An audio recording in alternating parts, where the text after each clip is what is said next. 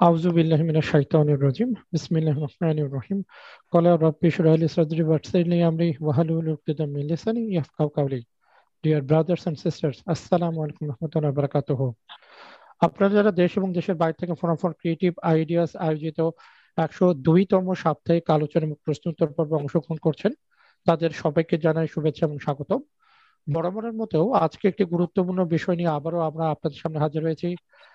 আমরা খেয়াল করছি কিছুদিন হলো আমরা সোশ্যাল মিডিয়া এবং পত্র পত্রিকায় ব্যাংক সংক্রান্ত বেশ কিছু খবর দেখছি, যেখানে আমাদের দেশের কিছু ব্যাংক অচিরেই বন্ধ হয়ে যাবে বলে ধারণা করা হচ্ছে। এছাড়াও কিছু ব্যাংকের বিপুল পরিমাণ অর্থ লুটপাটের খবরও কিন্তু ব্যাপক আলোচনার জন্ম দিয়েছে। তাই এই আলোকেই আমরা যে বিষয়টি নিয়ে আজকে আলোচনা করব বলে ঠিক করেছি তা হচ্ছে ব্যাংক সর্ষের মধ্যে ভূত নাকি সর্ষেটাই ভূত। যা আশা করছি এই সঠিক ভূতকে চিনতে আমরা আজকের বক্তার বক্তব্য আমাদের শুনতে হবে।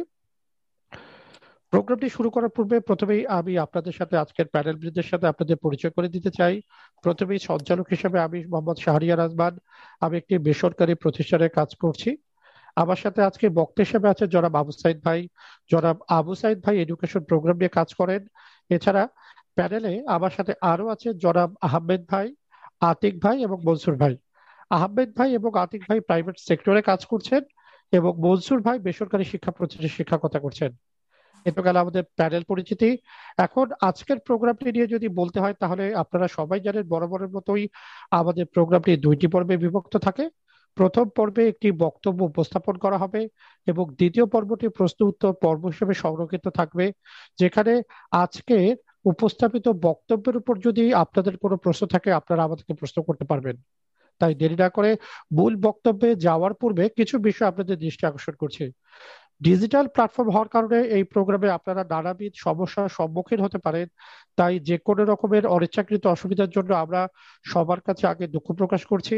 প্রোগ্রামটি সুন্দরভাবে পরিচালনা করার জন্য আমরা সবার মাইক্রোফোনটি বন্ধ রাখবো। যদি কোনো অসুবিধা হয় তাহলে হ্যান্ড রেজ অপশন অথবা চ্যাট অপশন ব্যবহার করে আমাদের দৃষ্টি আকর্ষণ করতে পারেন। আমরা চেষ্টা করব সমাধান করার জন্য। তাই ব্রাদার্স এন্ড সিস্টার আর দেরি না করে আসুন আমরা সরাসরি মূল বক্তব্যে চলে যাই এবং আজকের যে বিষয়টি নিয়ে আমরা বক্তব্য উপস্থাপিত হবে সেটি প্রদান করার জন্য আমি জনাব আবু সাইদ ভাইকে বিনীত অনুরোধ করছি। জনাব আবু সাইদ ভাই। জাযাকাল্লাহ খায়র। আউযু বিল্লাহি মিনাশ শাইতানির রাজীম। বিসমিল্লাহির রহমানির রহিম। রব্বি ইশরাহ লি সাদরি ওয়াইসির লি আমরি ওয়াহলুল উকদাতাম মিন লিসানি ইয়াফকাহু কওলি। তো আপনারা ইতিমধ্যেই শুনতে পেরেছেন আমাদের বা জানতে পেরেছেন আমাদের আসলে আলোচনার বিষয়বস্তু। তো গত নভেম্বর মাসটা আসলে ভয়ঙ্কর নভেম্বর হিসেবে আসলে আমাদের সামনে পরিচিত। এবং কেন এটা ভয়ঙ্কর নভেম্বর হিসেবে পরিচিত? যে এস আলম গ্রুপ তারা এই ইসলামী ব্যাংকগুলো থেকে বেশ কিছু স্বনামধন্য ইসলামী ব্যাংকগুলো থেকে 30,000 কোটি টাকা উঠিয়েছে এবং সর্বসার করলে তারা অন্যান্য ব্যাংক ট্যাঙ্ক মিলে তারা 1 লক্ষ কোটি টাকা কিন্তু তারা আসলে আত্মসাৎ করেছে। এইটা নিয়ে অনেক নিউজ টিউজ হয়েছে। এখন প্রশ্ন হলো যে আসলে এই যে নভেম্বর, ভয়ঙ্কর নভেম্বর, আসলে শুধু নভেম্বরটাই কি ভয়ঙ্কর? ডিসেম্বর বা জানুয়ারি, ফেব্রুয়ারি এগুলো কি ভয়ঙ্কর না? অথবা আমাদের কোন বছরটা আসলে আমরা ভয়ঙ্কর বছর ছাড়া আসলে পার করি? তো এই ধরনের নিউজগুলো যখনই আসে তখনই আসলে আমরা যেটা চিন্তা করি কিছু ব্যক্তির সমস্যা, যে এখানে এমন কিছু পরিচালনা পর্ষদ বা এমন কিছু ব্যক্তি আছে যারা আসলে কারাপ্টেড, যাদের কারণে আসলে মূল সমস্যাটা হচ্ছে। আমরা যদি আরেকটা ঘটনা আপনাদেরকে মনে করাই দিই, আপনারা নিশ্চয়ই ওরিয়েন্টাল ব্যাংকের নাম শুনেছেন। তো ওরিয়েন্টাল ব্যাংকের শুরুটা হয়েছিল কোথায়? হ্যাঁ, আপনারা অনেকেই জেনে থাকবেন যে 1987 সালে আল বারাকা ব্যাংক নামে এটা ফার্স্ট স্টার্ট হয়েছিল। পরবর্তীতে কিন্তু আপনার বিভিন্ন ধরনের অর্থনৈতিক সমস্যার মধ্যে পড়ে যে এই যে সেম ঘটনাগুলোই ঘটেছে। আপনারা যদি একটু নিজেরা অনেকেই জেনে থাকবেন, মানে যদি একটু একটু ঘেটে দেখেন তাহলে আপনারাই খুঁজে পাবেন। পরবর্তীতে এই লোন স্ক্যাম, ঋণ কেলেঙ্কারি আরো অনেক ধরনের ঘটনা ঘটার পরে 2004 সালে এসে এই ব্যাংকটাকে রিঅর্গানাইজ করা হলো, নাম দেওয়া হলো ওরিয়েন্টাল ব্যাংক। এবং মজার বিষয় হলো 2 বছরের মাথায় 2006 সালে এসে বাংলাদেশ ব্যাংক এই ব্যাংকটাকে, ওরিয়েন্টাল ব্যাংকের যে গভর্নিং বডি, এটাকে বিলুপ্ত করলো এবং এইটাকে নিলামে অকশনে এটার শেয়ার গুলো বিক্রি করে দিল। এবং গুরুত্বপূর্ণ বিষয় হলো 2008 সালে যে এই আইসিবি, হ্যাঁ আইসিবি ব্যাংকিং যে গ্রুপ, এরাই আবার এই ব্যাংকের মূল শেয়ার গুলো কিনে নিয়ে তারা আবার এই ব্যাংকটাকে নতুন নাম দিল আইসিবি ইসলামিক ব্যাংক। এভাবে করে কিন্তু যখন পুরো বিষয়টা চলতেছিল এবং 2000 আমরা জানি যে 2014 সাল পর্যন্ত তাদেরকে বিভিন্ন ঋণের লোন পরিশোধ করার বা ডিপোজিটের যে টাকাটা এটা পরিশোধ করার জন্য কিন্তু সুযোগ দেওয়া হয়েছিল। আলটিমেটলি 2018 সালে তারা কিন্তু বাংলাদেশ ব্যাংকের দেওয়া যে 4.5 বিলিয়ন কোটি টাকা, যে 4.5 বিলিয়ন কোটি টাকা যেটা তারা আসলে ফেরত দেওয়ার কথা ছিল, এইটা কিন্তু আসলে তারা আসলে ফেরত দিতে ব্যর্থ হয়েছে।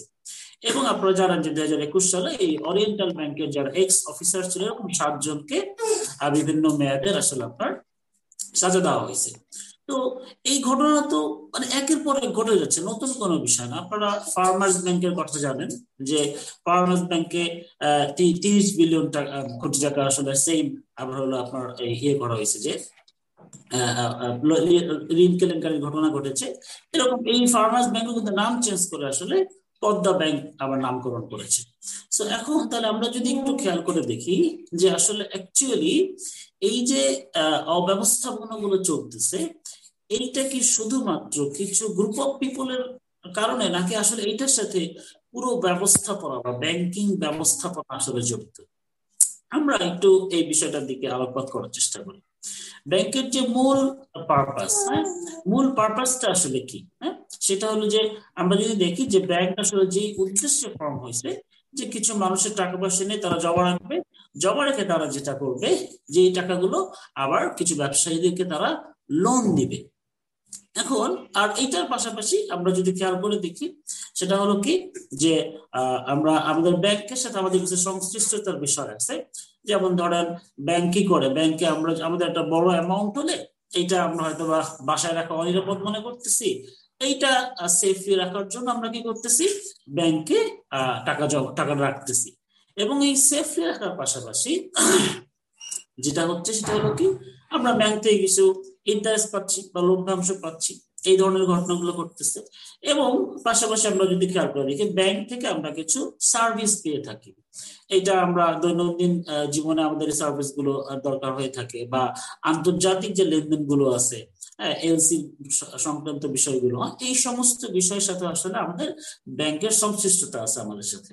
তো আমরা যদি মূল বিষয়টার দিকে দেখি আসলে যে এই যে সার্ভিস গুলো, এগুলো নিয়ে আসলে খুব বেশি আলোচনা সমালোচনার খুব বেশি তেমন কিছু ফ্যাক্ট হয় না। মেইন যেই ফ্যাক্ট গুলো হয়, যেই ঘটনাগুলো থেকে আসলে বা যে ফ্যাক্ট থেকে আসলে ঘটনাগুলো ঘটতেছে, আমরা যদি ওইটার দিকটা আলোকপাত করি, প্রথমত যে আমরা ব্যাংকে টাকা জমা রাখতেছি এবং কি করতেছি আসলে এখান থেকে একটা ইন্টারেস্ট পাচ্ছি। এখন আমরা যদি একটু একটা বিষয় দিকে খেয়াল করে দেখি, ধরেন আমরা টাকা জমা রাখতেছি, 1 বছর পরে 5% 6% যেটাই হোক আমরা একটা ইন্টারেস্ট পাচ্ছি, তা আমরা হয়তো বা হ্যাপি, ঠিক আছে যে আমার টাকাটা তো বাড়তেছে।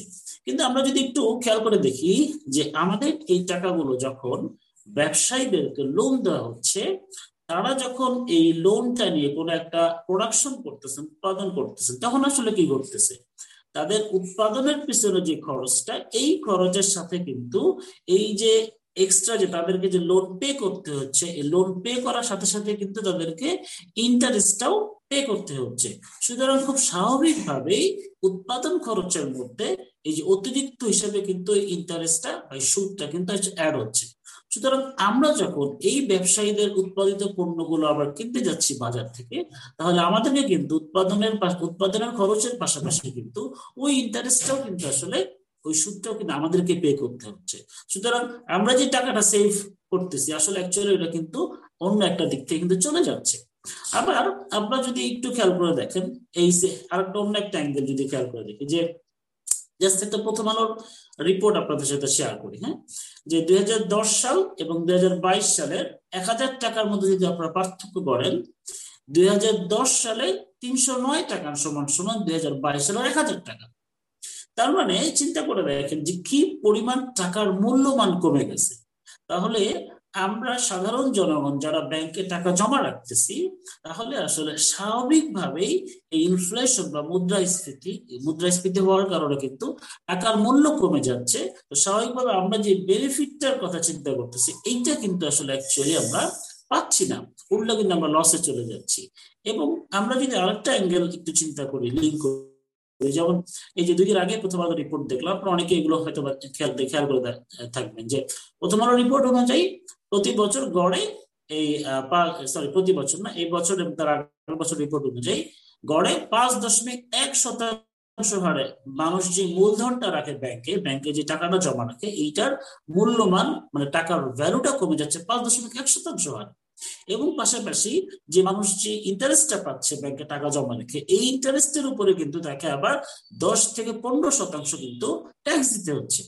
তাইলে খুব স্বাভাবিকভাবে বোঝা যাচ্ছে যে ইন্টারেস্টের উপর বেস করে সুদ বা লভ্যাংশের, মানে ভদ্র ভাষায় যদি বলি লভ্যাংশ, তো এই লভ্যাংশের উপরে বেসিস করে যে চিন্তাটা করে আমরা টাকা জমা রাখতেছি ব্যাংকের এই ইন্টারেস্টের প্রসেসের মাধ্যমে কারণেই কিন্তু অটোমেটিক ভাবে এবং ইনফ্লেশনের কারণে কিন্তু আমাদের টাকাগুলো আরো বেশি আসলে বাজারে খরচ হয়ে যাচ্ছে। এবং অন্য একটা অ্যাঙ্গেল যদি আপনার সাথে শেয়ার করে দেখি, আপনার ফর এক্সাম্পল ধরেন আমরা যদি ব্যাংকে টাকা জমা না রাখতাম, তাহলে আসলে কি হতো? আমরা নিজেরা টাকা খরচ করতাম, অথবা আমরা কি করতাম, এই টাকাগুলো আমরা ইনভেস্ট করতাম। মানুষ তো ইন জেনারেলি সাধারণত মানুষের হিউম্যান নেচার কি, যে মানুষ টাকা পয়সা হলো এমনি এমনি জমা রাখে না কেউ। হ্যাঁ, ন্যাচারালি যেটা কি করে, মানুষ যে হয় টাকাটা খরচ করবে, এটা পারিবারিক ভাবে হোক, ঘুরতে যান বা অন্য যে কোনো খাতে হোক, হ্যাঁ, ছেলে মেয়েদের বিয়ে শাদী হোক, পড়াশোনা হোক, যে কোনো ভাবে মানুষ টাকা পয়সা খরচ করে, অথবা কি করবে, ব্যবসায় ইনভেস্ট করবে। তো স্বাভাবিকভাবে শত শত মানুষ যদি সরাসরি এই ইনভেস্টমেন্টের সাথে, ব্যবসার সাথে যুক্ত থাকতো, তাহলে স্বাভাবিকভাবে ইকোনমির একটা বিশাল গ্রোথ কিন্তু সম্ভব হতো। বাট অন্যদিকে এখন কি হচ্ছে, আমরা টাকা জমা রাখতেছি ব্যাংকে, এই টাকাটা কি হচ্ছে আসলে আলটিমেটলি বিজনেসম্যানদের হাতে চলে যাচ্ছে, তারা ব্যবসা করতেছে। এখন এখানে 2টা ঘটনা ঘটতেছে। প্রথমত, যে বিজনেসম্যানদের বৈশিষ্ট্য কি, তারা কি করবেন, যে তারা যে জায়গায় বেশি লাভ পাবেন স্বাভাবিকভাবে তারা সেইখানেই টাকাটা ইনভেস্ট করবেন। সুতরাং ওই খাতটা জনগণের সাথে সম্পর্কিত হোক বা না হোক, এটা আসলে খুব বড় কোনো ফ্যাক্ট না। একটা উদাহরণ দিই, তাহলে হয়তো বা জিনিসটা আরো সহজভাবে বোঝানো যাবে। যে এই যে কেরোয়ান কং যে কোম্পানিটা, তারা আপনারা জানেন যে চিনি উৎপাদনের চাইতে এখন মদ উৎপাদনের দিকে বেশি মনোযোগ দিচ্ছে, বেশি ইনভেস্ট করতেছে। কারণ কি, এখানের থেকে তারা আসলে বেশি বেনিফিটেড হচ্ছে। তাহলে যেটা দাঁড়াচ্ছে, যে আমাদের টাকা নিয়ে এই কোম্পানিগুলো আমাদের টাকা থেকে লোন নিয়ে তারা এমন জায়গায় ইনভেস্ট করতেছে, যেটা আমাদের অর্থনীতির জন্য তো পজিটিভ না, উল্টা সামাজিক ভাবে এবং অর্থনৈতিক ভাবে এটা একটা ব্যাপক নেগেটিভ ইম্প্যাক্ট কিন্তু আসলে ক্রিয়েট করতেছে। এবং পাশাপাশি দ্বিতীয় যে বিষয়টা হচ্ছে, সেটা হলো কি, যে এই ব্যবসায়ীদের হাতে যেহেতু আমাদের সমস্ত টাকাগুলো ব্যবসায়ীদের হাতে পুঞ্জীবিত, তখন কি হচ্ছে, আমাদের যে বেসিক নেসেসিটি, যেই পণ্যগুলো, যে প্রোডাক্টগুলো আসলে আমাদের জন্য খুব জরুরি, এই পণ্যগুলো ব্যবসায়ীদের হাতে জিম্মি হয়ে যাচ্ছে। কিভাবে? একটা উদাহরণ দিই। মনে করেন যে চালের উৎপাদনের কথা যদি বলি, যে আমাদের দেশ কৃষি নির্ভরশীল দেশ, যে প্রতি বছর চালের যে উৎপাদনটা হয়, এই উৎপাদনটা কিন্তু আপনারা জানেন যে প্রায় আমরা নিউজ পেপারে দেখে আসি, যে আমাদের যে চাহিদা, বাৎসরিক যে চাহিদা, তার চেয়ে 1.5 থেকে 2 গুণ পর্যন্ত বেশি চাল উৎপাদন হয়। কিন্তু আসলে আমরা কি দেখি, ধানটা মাঠে ওঠার সাথে সাথে, মাঠ থেকে ওঠার সাথে সাথেই এই মিল মালিকরা, যারা আসলে ব্যাংক থেকে খুব সহজেই লোন পায়, তারা আমাদের লোন নিয়ে এই চালগুলোকে গুদামজাত করে বা ধানগুলোকে গুদামজাত করে, তারা বাজারে কৃত্রিম সংকট তৈরি করে, আবার যখন দাম বাড়িয়ে ইচ্ছাকৃত ভাবে, তখন আবার এটা আমাদের কাছে দিচ্ছে। তার মানে যেটা দাঁড়াচ্ছে, আমাদের টাকা থেকেই এই ব্যবসায়ীগুলো ব্যাপকভাবে ব্যবসা করতেছে, এবং পাশাপাশি আবার কি করতেছে, আমাদেরকে জিম্মি করে আমাদেরকেই আবার এই বেশি টাকা দিয়ে আসলে এই প্রোডাক্ট গুলো আমাদেরকে কিনে নিতে হচ্ছে।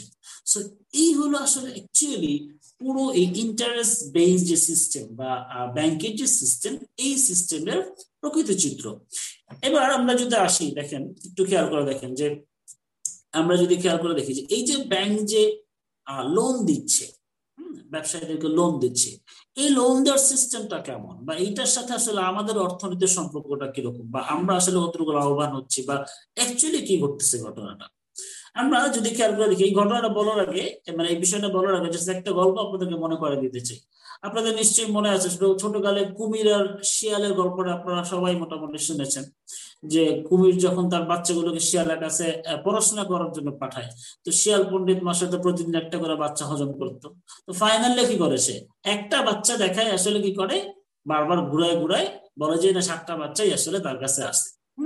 সো আলটিমেটলি ঠিক এই জিনিসটাই, এই গল্পটাই আসলে আমাদের বর্তমান জীবনের বাস্তবতা। আমরা এই আলোচনায় যাওয়ার আগে just একটা বিষয় আপনাদের সাথে শেয়ার করি। আপনারা হয়তো অনেকে জেনে থাকবেন যে আমরা আমাদের সাধারণ মানুষের কাছে অ্যাসেট বলতে আমরা কি বুঝি, সম্পদ, মানে আমাদের আমাদের সম্পদ বলতে আমরা কি বুঝি। ধরেন আমাদের ক্যাশ টাকা আছে, বা গয়না আছে, অর্নামেন্টস আছে, বা ধরেন বাসা বাড়ি আছে, জমি আছে, গাড়ি আছে, এগুলো হলো আমাদের সম্পদ। মজার বিষয় এরকম, ব্যাংকের জন্য ব্যাংকের লোন হলো ব্যাংকের অ্যাসেট। অর্থাৎ ব্যাংক যত বেশি লোন দিতে পারবে তত বেশি ব্যাংকের অ্যাসেট বাড়বে। তো এখন মানে ফর এক্সাম্পল খুব স্বাভাবিকভাবে বিষয়টা বোঝা যায় যে আমার আপনার টাকা ব্যাংক জমা রাখবে, কিন্তু কোনো লাভ নাই বা কোনো কারণ নাই, এটা কি কোনো মানে সাধারণ মানে কথা হইতে পারে? স্বাভাবিকভাবে যেটা করবে, আমার আপনার টাকা ব্যাংক জমা রাখবে, তার নির্দিষ্ট কোনো উদ্দেশ্য আছে। উদ্দেশ্যটা কি? সে লোন দিবে। সে যত বেশি লোন দিতে পারবে তত বেশি আসলে তার বেনিফিট, এবং এটি তার অ্যাসেট হিসেবে কাউন্ট হয়। এখন তারা যেটা করে, ব্যাংকে ধরেন ফর এক্সাম্পল ব্যাংকে নিজস্ব ধরেন কিছু টাকা আছে, যেটা তারা মূলধন নিয়ে ধরেন ব্যবসা করতে নামছে, পাশাপাশি আমরা সাধারণ জনগণ টাকা জমা রাখতেছি, এখান থেকে তারা লোন দেয়। আর লোন দেওয়ার বিষয়টা কিরকম, ধরেন ব্যাংকের 400 টাকা আছে, ব্যাংকে জাস্ট বোঝার জন্য সহজ একটা এক্সাম্পল দেওয়ার চেষ্টা করতেছি। ব্যাংকের কাছে ধরেন 400 টাকা আছে, আমরা 4-5 জন মিলে ধরেন আরো 600 টাকা দিলাম, তো ব্যাংকের কাছে আছে 1000 টাকা। তো ব্যাংক কি করবে, 1000 টাকার মধ্যে ধরেন 10% তার কাছে রিজার্ভ রাখবে, মানে সব টাকা তো শেষ করা যাবে না, 10 টাকা তার কাছে রেখে দিবে। হ্যাঁ, সরি 100 টাকা তার কাছে রেখে দিবে। তার কি করবে, সে 900 টাকা সে লোন দিবে। এখন 900 টাকা লোন দিবে কিভাবে? এই 900 টাকা কিন্তু যে এরকম আসতেছে হ্যান্ড ক্যাশ দিয়ে দিচ্ছে, বিষয়টা এরকম না, যে আপনাকে কি করতে হবে, এই ব্যাংকে আবার অ্যাকাউন্ট খুলতে হবে। সো ব্যাংকে যখন অ্যাকাউন্ট খুলবেন, তখন ব্যাংক এই অ্যাকাউন্টে এই 900 টাকা ট্রান্সফার করবে। তো এই 900 টাকাটা আবার কি করবে, সে ব্যাংকে ডিপোজিট হিসেবে দেখাবে। সো এইভাবে করে আবার এই 900 টাকা যখন ব্যাংকে ডিপোজিট থাকলো, তো স্বাভাবিকভাবে ব্যাংক কি করতে পারে, ডিপোজিটের উপর লোন দিতে পারে। তো এই 900 টাকা থেকে সে আবার কি করবে, 10% রিজার্ভ রেখে 710 টাকা আবার লোন দিবে। এইভাবে 10% করে 1000 টাকার উপরে ব্যাংক কি করতে পারে, 10,000 টাকা পর্যন্ত লোন দিতে পারে। এখন স্বাভাবিকভাবে প্রশ্ন চলে আসে যে যারা লোন নিচ্ছে, তাহলে এই যে রিয়েল সম্পদ 1000 টাকা, তাহলে বাকি 9,000 টাকা কোত্থেকে আসলো? হ্যাঁ, এটা তো আসলে হিসাব মিলে না।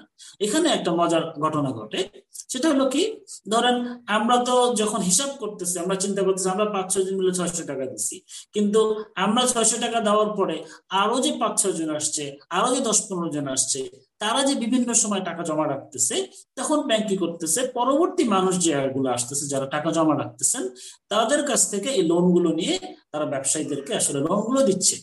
তো এখন ব্যাংকে খুব খুব সবসময় সংকট তৈরি হয় না কেন? কারণ কি, সাধারণভাবে মানুষ যারা টাকা জমা রাখেন তারা সবাই একসাথে টাকা উঠাইতে যান না, অথবা ব্যাংক যাদেরকে লোন দেয়, যে সমস্ত ব্যবসায়ীদেরকে, তাদেরকে একবারে সব লোন দিয়ে দেয় না। ধরুন আপনাকে 9,000 কোটি টাকা লোন দিবে বা 900 কোটি টাকা লোন দিবে, আপনাকে হয়তো ভেঙে ভেঙে ভেঙে লোনটা দিবে। তো এই যে মাঝখানের যে গ্যাপটা, এই গ্যাপটাকে ব্যাংক কাজে লাগায়। কিন্তু এটার পাশাপাশি আর একটা ঘটনা আছে, সেটা হলো কি, ধরেন যখন ব্যাংক একটা সংকটে পড়ে, আর্থিক সংকটে পড়ে বা তারল্য সংকটে পড়ে, ইদানিং দেখবেন যে বেশ নিউজ আসতেছে বিভিন্ন জায়গায়, যে বিভিন্ন ধরনের ব্যাংক ইদানিং লাস্ট 2-1 বছর ধরেই মোটামুটি এই নিউজটা আমরা পাচ্ছি, তারল্য সংকট, ব্যাংকের কাছে আর্থিক সংকট, ব্যাংকের কাছে টাকা নাই। হ্যাঁ, তো তখন আসলে কি ঘটনা ঘটে, যখন মানুষজন এই যে তাদের টাকা জমা রাখছে, তারা টাকা উঠাতে যাচ্ছে, এখন যেরকম আপনারা কিন্তু অনেকেই জানেন যে ব্যাংকগুলো থেকে টাকা উঠিয়ে দিয়ে গেলে মানুষজন অনেক ঝামেলার সম্মুখীন হচ্ছে। হ্যাঁ, যে এই আয়কর রিটার্ন দেখানো লাগতেছে, বা আরো অনেক ধরনের বিষয় প্রসিডিউর মধ্যে দিয়ে যেতে হচ্ছে। আবার ইভেন দেখা গেছে আজকে টাকা পাবেন না, কালকে টাকা পাবেন, এইভাবে করে ব্যাংক ঘুরাচ্ছে। তার মানে কি করতেছে, আপনি যে টাকাটা জমা রাখছেন এটা ব্যাংকের কাছে নাই। ব্যাংক এর পরবর্তীতে যে কাস্টমার আসতেছে, যারা আসতেছে, সরি কাস্টমার গ্রাহক যারা আসতেছে, তারা যখন টাকা জমা রাখতেছে, তখন কি করতেছে ব্যাংক ওইখান থেকে আপনার টাকাটা আসলে আপনারা দিতেছে। তো এত কিছু করার পরও যদি ব্যাংকের কাছে আর্থিক সংকট হয়, ব্যাংকের কাছে যদি এনাফ পরিমাণে টাকা না থাকে, তখন এখানে আসলে সেন্ট্রাল ব্যাংক চলে আসে। সেন্ট্রাল ব্যাংকের কাছে আবার কি হয়, এই ব্যাংকগুলোর একটা রিজার্ভ থাকে, একটা কিছু টাকা তারা সেন্ট্রাল ব্যাংক কাছে জমা রাখে। কিন্তু সেন্ট্রাল ব্যাংক থেকে আবার গভর্নমেন্ট বিভিন্ন সময় টাকা পয়সা ধার নেয়। এই যে গভর্নমেন্টের যে বিশাল বিশাল মেগা প্রজেক্ট চলতেছে, এই মেগা যে আমরা বলি না রিজার্ভের টাকা আমরা চিবিয়ে খাই না, আরো অনেক দিনের আলোচনা শুনি। তো এরকম বিভিন্ন জায়গায় বিভিন্ন প্রজেক্টে কি হচ্ছে, এই যে ব্যাংকগুলোতে যে টাকা জমানো ছিল বা সেন্ট্রাল ব্যাংকের যে টাকা জমা ছিল, এই কেন্দ্রীয় ব্যাংকের টাকাগুলো কিন্তু আসলে এই বিভিন্ন প্রজেক্ট গুলোতে আসলে লোন দিয়ে টাকা পয়সা নাই। তাহলে এখন চলবে কিভাবে? তখন ওই যে দেখবেন যে বাজারে নতুন নতুন টাকা আসতেছে। তার মানে আলটিমেটলি কেন্দ্রীয় ব্যাংকে কি করতেছে, টাকা ছাপিয়ে আসলে এই টাকাগুলো ব্যাংকগুলোতে সাপ্লাই করতেছে। যদি এটা ফিয়াট কারেন্সি, সেটা চাইলেই টাকা ছাপানো যায়। দেখবেন যে টাকার গায়ে লেখা আছে চাহিবা মাত্র ইহার বাহককে 1000 টাকা দিতে বাধ্য থাকিবেন। অ্যাকচুয়ালি এটা একটা নোট। হ্যাঁ, এইটার পিছনে 1000 টাকার, এটা হলো 1000 টাকা মূল্য মানে। আলটিমেটলি এটার পিছনে 1000 টাকা মূল্য আছে কি নাই, এটা আসলে কেউ যেহেতু চেক করতে যায় না, গভর্নমেন্ট ইচ্ছা মতো এটা ছাপায়। এবং এটার কারণে যে ইনফ্লেশনটা হচ্ছে, মুদ্রাস্ফীতিটা হচ্ছে, ব্যাপক টাকা যখন বাজারে আসবে, তখন স্বাভাবিকভাবে কি হবে, জিনিসপত্রের দাম বেড়ে যাবে। এইটার সরাসরি প্রভাব কিন্তু আসলে আমাদের উপর পড়তেছে। এবং এটার সাথে দেখবেন আরেকটা বিষয়ের সম্পর্ক আছে, যে এই যে ব্যাংক যে লোন দিচ্ছে, এই লোনগুলো আসলে ব্যাংক কাদেরকে দিচ্ছে। আমরা যদি খেয়াল করে দেখি যে মানে এইটার একটা আসলে খুব কমন একটা বক্তব্য আছে, ব্যাংক আসলে কখনো যারা নিডি তাদেরকে লোন দেয়, যাদের টাকা আছে তাদেরকে লোন দেয়। হ্যাঁ, ক্যাপিটালিস্ট কোম্পানিগুলোকে ব্যাংক লোন দিচ্ছে। এবং যখন এই কোম্পানিগুলো লোন পরিশোধ করতে পারতেছে না, যখন ডিফল্টার হয়ে যাচ্ছে বা ঋণ খেলাপি হয়ে যাচ্ছে, হ্যাঁ, তখন আসলে কি হচ্ছে, যে যখন তারা দেখাচ্ছে তাদের ব্যবসায় লস হচ্ছে, তার মানে আমাদের টাকা দিয়ে তাদেরকে আমরা ব্যবসা করতে দিচ্ছি। এরপরে যখন এই ব্যবসায়ী গুলাই আবার তাদের ব্যবসায় লস হচ্ছে, তখন আবার আমরাই আগায় আসতেছি ব্যাংকের মাধ্যমে, যে ঠিক আছে আরো লোন দেন, তাও আপনি হলো ব্যবসাটা পরিচালনা করেন, আমাদের যে লোনের টাকা আছে এরা পরিশোধ করেন, নাইলে মূলধন না হলে সুদটা আপনি পরিশোধ করেন। ইভেন যখন পুরোপুরি ঋণ খেলাপ হয়ে যাচ্ছে বা দেউলিয়া হয়ে যাচ্ছে, তখনও কি হচ্ছে, আবার এই আমরাই আমাদের টাকাগুলো ব্যাংকিং করতেছে বিভিন্ন চ্যানেলের মাধ্যমে, এই ব্যবসায়ীদেরকে দিয়ে আসলে আবার এই বিষয়টাকে রোল করতেছে। সো আলটিমেটলি যেটা হচ্ছে, যেমন আমরা যদি দেখি যে এই যে ইসলামিক ব্যাংকগুলো থেকে যে এসআলম গ্রুপ 30,000 কোটি টাকা নিয়ে গেছে, এটা আসলে কবে পাবে না পাবে আদৌ কোনো ঠিক ঠিকানা নেই, যে জাস্ট ঠিক ওরিয়েন্টাল ব্যাংকের মতো। হ্যাঁ, সো এখানে কি হয়েছে, যে কেন্দ্রীয় ব্যাংক এই 5টা ইসলামী ব্যাংকে আপনার হলো 4,000 কোটি টাকা লোন দিছে। এবং ইভেন আপনারা দেখলাম যে এই ডেইলি স্টার একটা নিউজ দেখলাম যে 11টা ব্যাংক হলো আবার তাদের আর্থিক সংকটের মধ্যে পড়ছে, 32,000 কোটি টাকার মতো টাকা তাদের কাছে নাই, তারা এটা করতে পারতেছে না। হ্যাঁ, সো এইখানে মজার বিষয়, 11টা ব্যাংকের মধ্যে কিন্তু পদ্মা ব্যাংকও আছে। পদ্মা ব্যাংক কোন ব্যাংক? ওই যে একটু আগে আলোচনা করেছিলাম যে ফার্মার্স ব্যাংক, যারা ঋণ কেলেঙ্কারির কারণে যারা নাম পরিবর্তন করে পদ্মা ব্যাংক নাম রাখছে। আলটিমেটলি এই পদ্মা ব্যাংক কি কিন্তু আবার হলো এই ঋণ সমস্যার মধ্যে, কিন্তু আর্থিক সংকটের মধ্যে জর্জরিত হয়ে গেছে। সো আলটিমেটলি আমরা যদি পুরো বিষয়টাকে একটা চিত্রের মাধ্যমে আপনাদেরকে দেখানোর চেষ্টা করি, এই ফাইন্যান্সিয়াল এক্সপ্রেসের 2022 সালের সেপ্টেম্বর মাসের রিপোর্ট অনুযায়ী আমাদের বর্তমানে বাংলাদেশে ঋণ খেলাপির পরিমাণ, মানে পুরো বাংলাদেশের স্বাধীনতা থেকে শুরু না, অর্থাৎ কোভিডের শুরু থেকে এখন পর্যন্ত যে ঋণ খেলাপিগুলো হয়েছে, এটার পরিমাণ হলো 1,25,000 কোটি টাকা। এবং আমাদের পাশাপাশি সিআইডি রিপোর্ট অনুযায়ী, এই সেপ্টেম্বরের রিপোর্ট অনুযায়ী, যে প্রতি বছর আমরা এই কোভিড এর লাস্ট 3 বছরের পরিসংখ্যান দেওয়া হয়েছে, যে লাস্ট 3 বছরে প্রতি বছরে গড়ে 75,000 কোটি টাকা করে আসলে দেশ থেকে পাচার হচ্ছে। এবং অন্য একটা পরিসংখ্যান যদি আপনার সাথে শেয়ার করি, সেটা হলো এই বছরের মে মাসে এই এডিবি বা অ্যানুয়াল ডেভেলপমেন্ট প্রজেক্ট, এটার নামে যে বাংলাদেশে প্রায় 1,435টা প্রজেক্ট চলতেছে, যেখানে আসলে নতুন করে 2,46,000 কোটি টাকা আসলে অনুমোদন দেওয়া হয়েছে। তাহলে একটু চিন্তা করে দেখেন তো ভাইরা, যে এই যে আমাদের বাংলাদেশের তথাকথিত উন্নয়নের নামে এই যে 2,46,000 কোটি টাকা আসলে অনুমোদন দেওয়া হলো, অর্থাৎ এখান থেকে যদি আপনার দুর্নীতির অংশটা মাইনাস করেন, তাহলে শুধুমাত্র এই ঋণ খেলাপিদের টাকাটা যদি আমরা উদ্ধার করতে পারি এবং আমরা যদি আমাদের টাকাগুলো যদি পাচার না হয়, তাহলে বাংলাদেশের উন্নয়নের জন্য বাইরের কোনো ঋণ আর কারো সহযোগিতাই দরকার হবে না। আমাদের এই এই শুধুমাত্র ঋণ খেলাপির টাকা এবং টাকা পাচার হওয়া, এইটা ঠেকাইতে পারলে আসলে আমাদের উন্নয়ন সম্ভব। আলটিমেটলি এই পুরো বিষয়টা যেই চিত্রটা আসলে আমাদের সামনে উপস্থাপন করতেছে, সেটা হলো অ্যাকচুয়ালি যেই জিনিসটা আজকে আমরা হেডলাইনটা নিয়ে আসছি যে শস্যের মধ্যে ভূত নাকি শস্যটাই ভূত। সুতরাং আমরা আজকে এই ঘটনাগুলো ঘটার পরে যখন এই যে এই ধরনের গুটি কয়েক ব্যবসায়ীদেরকে শুধুমাত্র দোষ দোষারোপ করতে, নিঃসন্দেহে এদের মধ্যে দোষ আছে, করাপশনের মধ্যে এরা করাপশন করতেছে, কিন্তু যেই দিকে আসলে আমাদের চিন্তা দেওয়া উচিত যে পুরো ব্যাংকিং ব্যবস্থাটাই এমন একটা ব্যবস্থা, সেটা কি করতেছে, আমার আপনার সমস্ত মানুষের টাকা পয়সা মানে একে পঞ্জীকৃত করে তারা একটা চ্যানেলে ব্যবসায়ীদের কাছে আসলে দিয়ে দিচ্ছে। সুতরাং এই যে মানি সার্কুলেশনটা বা অর্থটা একটা চ্যানেলে যাচ্ছে, এটার ফলে কিন্তু আজকে এই যে মানে এটা শুধু বাংলাদেশের চিত্র না, আপনারা যদি পুরো পৃথিবীর দিকে তাকান, এই যে 2008 সালের যে গ্রেট ক্রাঞ্চের ঘটনা আমেরিকার, বা আপনার হলো যে 1930s এর দিকে যে আপনার গ্রেট ডিপ্রেশনের ঘটনা, অর্থাৎ গত এক শতাব্দীতে যেই পরিমাণ অর্থনৈতিক মন্দা হয়েছে, বা এখন যে অর্থনৈতিক মন্দার আলোচনা আমরা শুনতেছি যে আবার অর্থনৈতিক মন্দা আসতেছে বা আসবে বা অলরেডি চলে আসছে, এই পুরো ব্যবস্থাপনার জন্য, এই পুরো মন্দার জন্য আসলে ব্যাংকিং সেক্টরটা একটা ব্যাপকভাবে দায়ী একটা সেক্টর। ক্যাপিটালিস্টরা ব্যাংকটা বলে তাদের হার্ট। তার মানে এখান থেকে যদি কথাটা উল্টা চিন্তা করেন, আমাদের যত দুরবস্থা, এই দুরবস্থার মূল হার্টটা হলো আসলে ব্যাংক। অ্যাকচুয়ালি ব্যাংক হলো এমন একটা ব্যবস্থা যেটা একদিকে যেরকম এই অর্থ ব্যবস্থা, অর্থগুলোকে, টাকা পয়সাগুলোকে পুঁজিবাদীর দিকে দিয়ে, পুঁজিবাদীর হাতে দিয়ে দিচ্ছে ব্যাপকভাবে লুটপাট করার জন্য, অন্যদিকে ব্যাংকের এই ব্যবস্থার কারণে কিন্তু ব্যাপকভাবে আসলে ইনফ্লেশন বা মুদ্রাস্ফীতি হচ্ছে, যার কারণে আসলে আমাদেরকে যে প্রতি বছর আমাদের দ্রব্যমূল্যের দাম বেড়ে যাচ্ছে। আলটিমেটলি আমরা যদি বলি অ্যাকচুয়ালি ব্যাংকটা কি, সেটা প্রচন্ড গরমের মধ্যে কষ্ট করে ঘাম ঝরিয়ে আপনি যে টাকাটা উপার্জন করছেন, বা কনকনা ঠান্ডার মধ্যে শীতের মধ্যে আপনি বাইরে যে যে শ্রমটা দিচ্ছেন, এখান থেকে যে পারিশ্রমিকটা মানে ইনকামটা করতেছেন, অথবা এই একদম অসুস্থ বাবা নিজের চিকিৎসা না করে সন্তানের পড়াশোনার জন্য বা ফ্যামিলি পরিচালনা করার জন্য যে টাকাগুলো আসলে খরচ করতেছে, এই সবগুলো টাকা আসলে পুঁজিবাদীদের হাতে দেওয়ার একটা লিগাল ফ্রড সিস্টেম হলো, ব্যবস্থা হলো ব্যাংকিং ব্যবস্থা।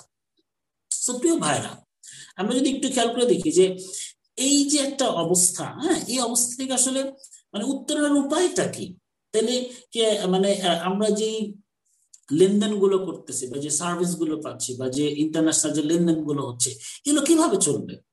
আমি খুব বেশি আলোচনা যাবো না, আমি জাস্ট সংক্ষেপে যদি আপনার সাথে শেয়ার করি যে আপনারা জাস্ট 100 বছর আগে চলে যান বা 200 বছর আগে চলে যান, এই পুরো বিশ্বে কি অর্থনৈতিক লেনদেন হয়নি?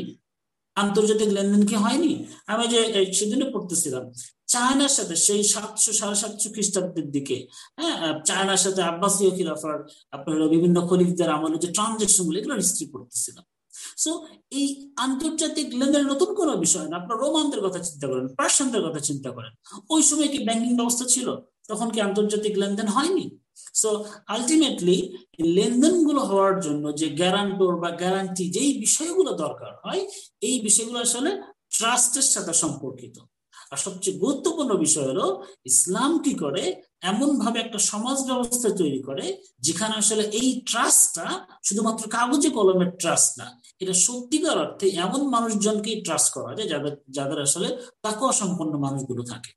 এবং পাশাপাশি আমরা যদি খেয়াল করে দেখি যে এই যে মানে এই সুদ ভিত্তিক ব্যবস্থাটাই এমন একটা ব্যবস্থা, আমরা যদি একটু খেয়াল করে দেখি যে আল্লাহ সুবহানাহু ওয়া তাআলা সূরা বাকারার মধ্যে 275 নম্বর আয়াতে বলতেছেন যে যারা সুদ খায় তারা তার ন্যায় কবর থেকে উঠবে, যাকে শয়তান স্পর্শ করে পাগল বানিয়ে দিবে।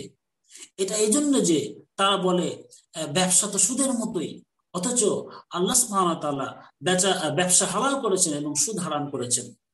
এরপর আল্লাহ সুবহানাহু ওয়া তাআলা আরো বলতেছেন যে আল্লাহ সুদকে নিশ্চিহ্ন করবেন, ধ্বংস করে দেবেন এবং সাদাকাতে বৃদ্ধি করবেন।